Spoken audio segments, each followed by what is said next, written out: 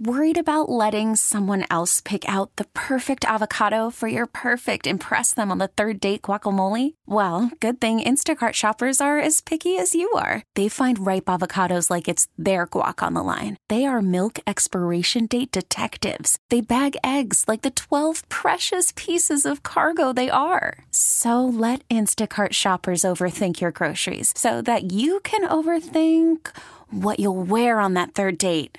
Download the Instacart app to get free delivery on your first 3 orders while supplies last. Minimum $10 per order. Additional terms apply.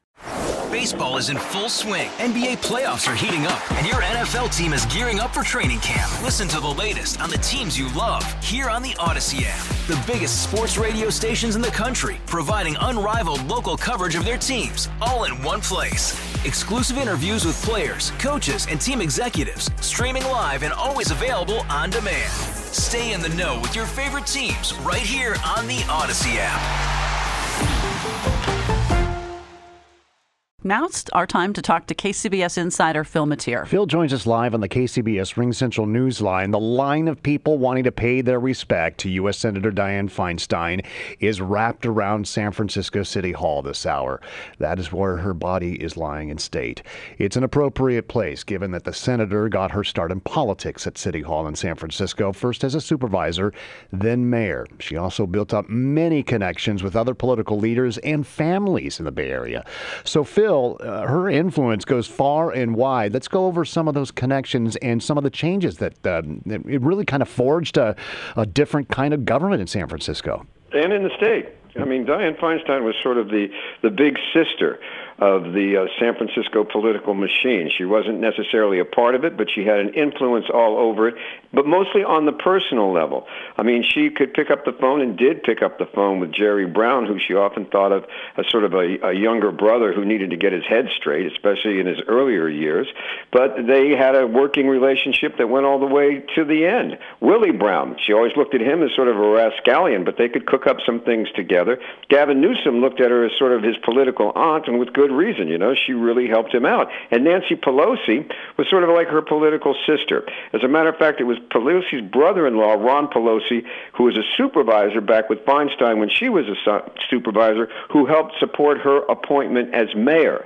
But her connections go even further than that. I will tell you that Dianne would a lot of times she would be at your back or she would be in front, in your face. It was two different, Dianne's could either be really there or really up your backside, but she was always fair about it, and she always had a personal touch with San Francisco and with the people of San Francisco.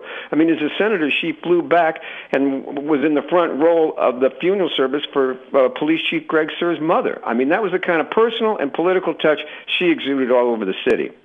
Did all of those politicos, did they all go through her? I mean, what happened if you didn't? What happened if you weren't her friend? Oh, well, it was always better to be Dianne's friend. Let's get that way, because she didn't. It wasn't like she was vengeful. I can't recall one time when she ever sort of went after anybody or went for any kind of payback. As a matter of fact, she almost had like she had a forget and forgive attitude that sometimes could even bug me, because I would constantly remind her of some of the time somebody put a knife in her back, and she would just say, "Oh, Phil, that's they were just being political at that point." But she would cross horns with people on issues, and sometimes they would get personal, but I can't recall a time when she made it personal. She was always looking for an opening to try to get something done or get some movement there. She got knocked back as many times as she got up. I mean, her legacy in the state is not about she was the first one elected to this, the first one elected to that, the first one elected. It was that she faced all these crises, more crises than most politicians get in a lifetime. She had, just as being mayor of San Francisco, and then she went on to Washington, but she always stayed in touch with San Francisco, and she always knew. And when she came back here, the first thing she'd always say to me is, "Phil, what's the latest gossip?" We'd sit down and we'd go through all the stuff that was going on, and she would just sit there and absorb it all. So you were the source. I love that. KCBS Insider Phil Matier, and Phil's going to be on live again at 7:50 tomorrow morning. Baseball is in full swing. NBA playoffs are heating up, and your NFL team is gearing up for training camp. Listen to the latest on the teams you love here on the Odyssey app. The biggest sports radio stations in the country, providing unrivaled local coverage of their teams, all in one place. Exclusive interviews with players, coaches, and team executives, streaming live and always available on demand. Stay in the know with your favorite teams right here on the Odyssey app.